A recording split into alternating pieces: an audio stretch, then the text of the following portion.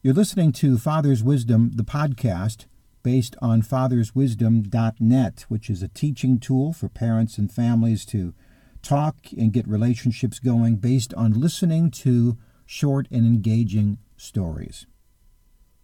This particular podcast is called Living with a Crabby Teenager. I'm Jeff Gould. I'm Jim Riefenberger.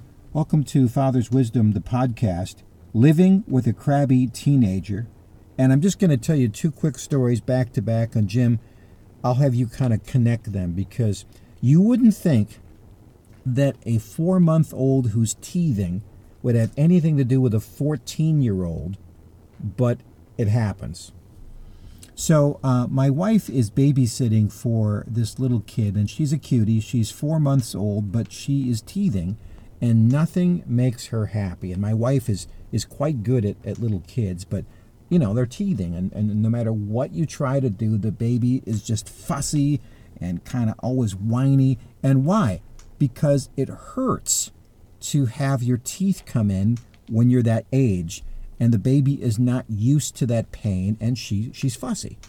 So the day I heard her talking about this fussy baby, a few hours later, I was listening to another woman who was talking about her 14-year-old son. And she says, I come home and I ask how his day was, and he never answers me. He just avoids the topic, and it's starting to get me frustrated.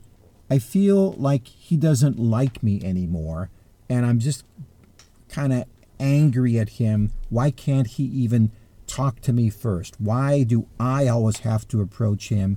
And why is he always dismissive?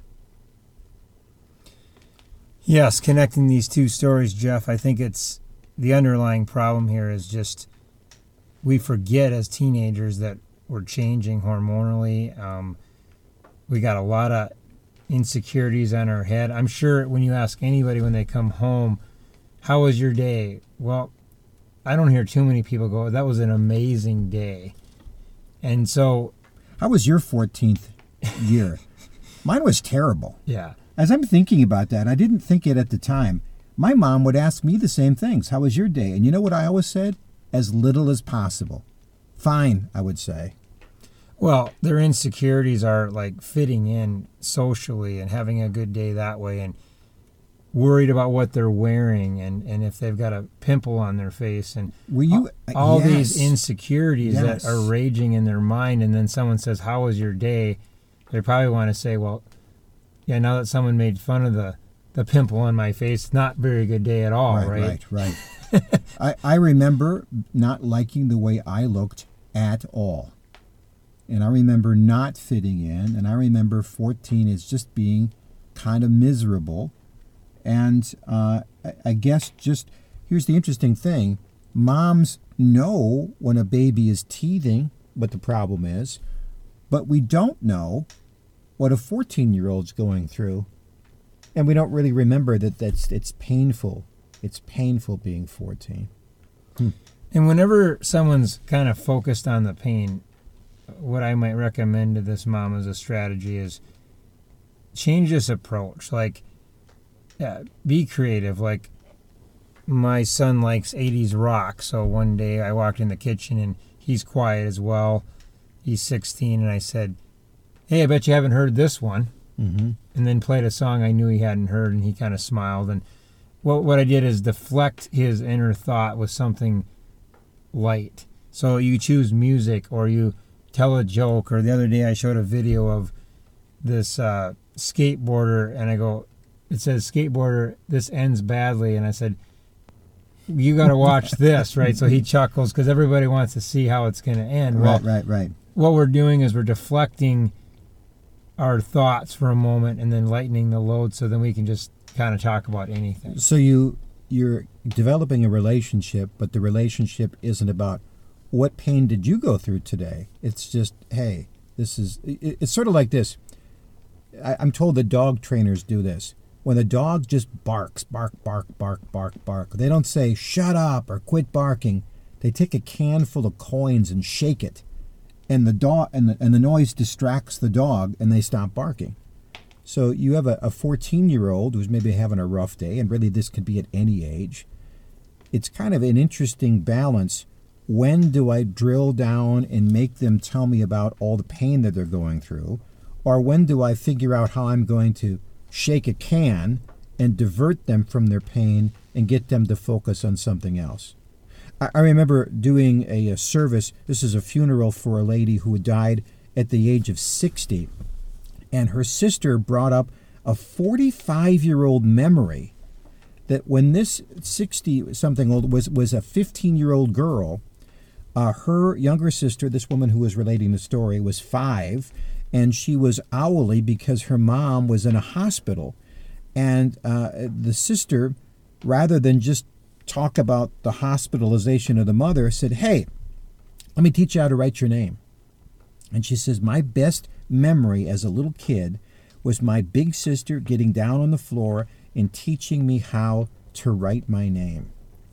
And I thought, wow, that lady was clever in figuring out that she couldn't really help with the pain, but she could help her distract herself from the pain with something that was enjoyable and a kind of gave the girl some pride. Now she could write her name.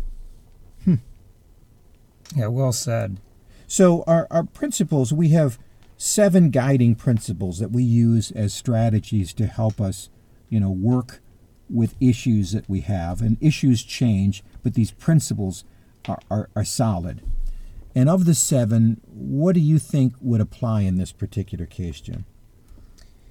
Well, I think once again, our number 2 approach, issues with humility. It's all about deflecting and making that approach something to actually talk about that's positive or light versus something that's internally struggling. And the humility is like, okay, I get it. You're not talking to me, and it's not because you don't like me as a parent. It's because, it's hard to be your age. And let me remember for a little bit being that same age and going, okay, now I understand a little bit better. I like number 3. Again, we've used this before. It's pretty common, though. My actions are the loudest teacher. It's one thing to tell your kid to get over it, but it's another thing to just come alongside them and just do something that shows you're caring. Well, so we have 47 lessons in Father's Wisdom. And the purpose of these lessons is to get families to engage in conversation. If a family talks together, suddenly the relationship gets better and the communication improves, and it just makes the whole parenting thing go so much better. And so what we did was we had 47 lessons and thought, well, let's just bring into these stories things that we think parents would like their kids to talk about. And so we have 6 different courses on different kinds of things that, family and faith and fulfillment, these kinds of things. Which of the 47 stories do you think would help in this particular case, Jim? Well, just some of the examples you talked about. I think they fall in probably the family bucket with the mom and the son or anything like that. Just building connection at home. Mm-hmm. And also perhaps the fulfillment. Because at a certain age, a kid starts to wonder what they're supposed to do in this world or why they are this way. And for somebody who is struggling with a little bit of their self-image, I think all of those stories on fulfillment would help them feel better about maybe what God's purpose for them is in their life. And they would have less of an inward pain focus and more of an outward possibility focus. Well, that's all the time we have for now. So until we see you again, I'm Jeff Gould. I'm Jim Riefenberger. May God bless you and your family.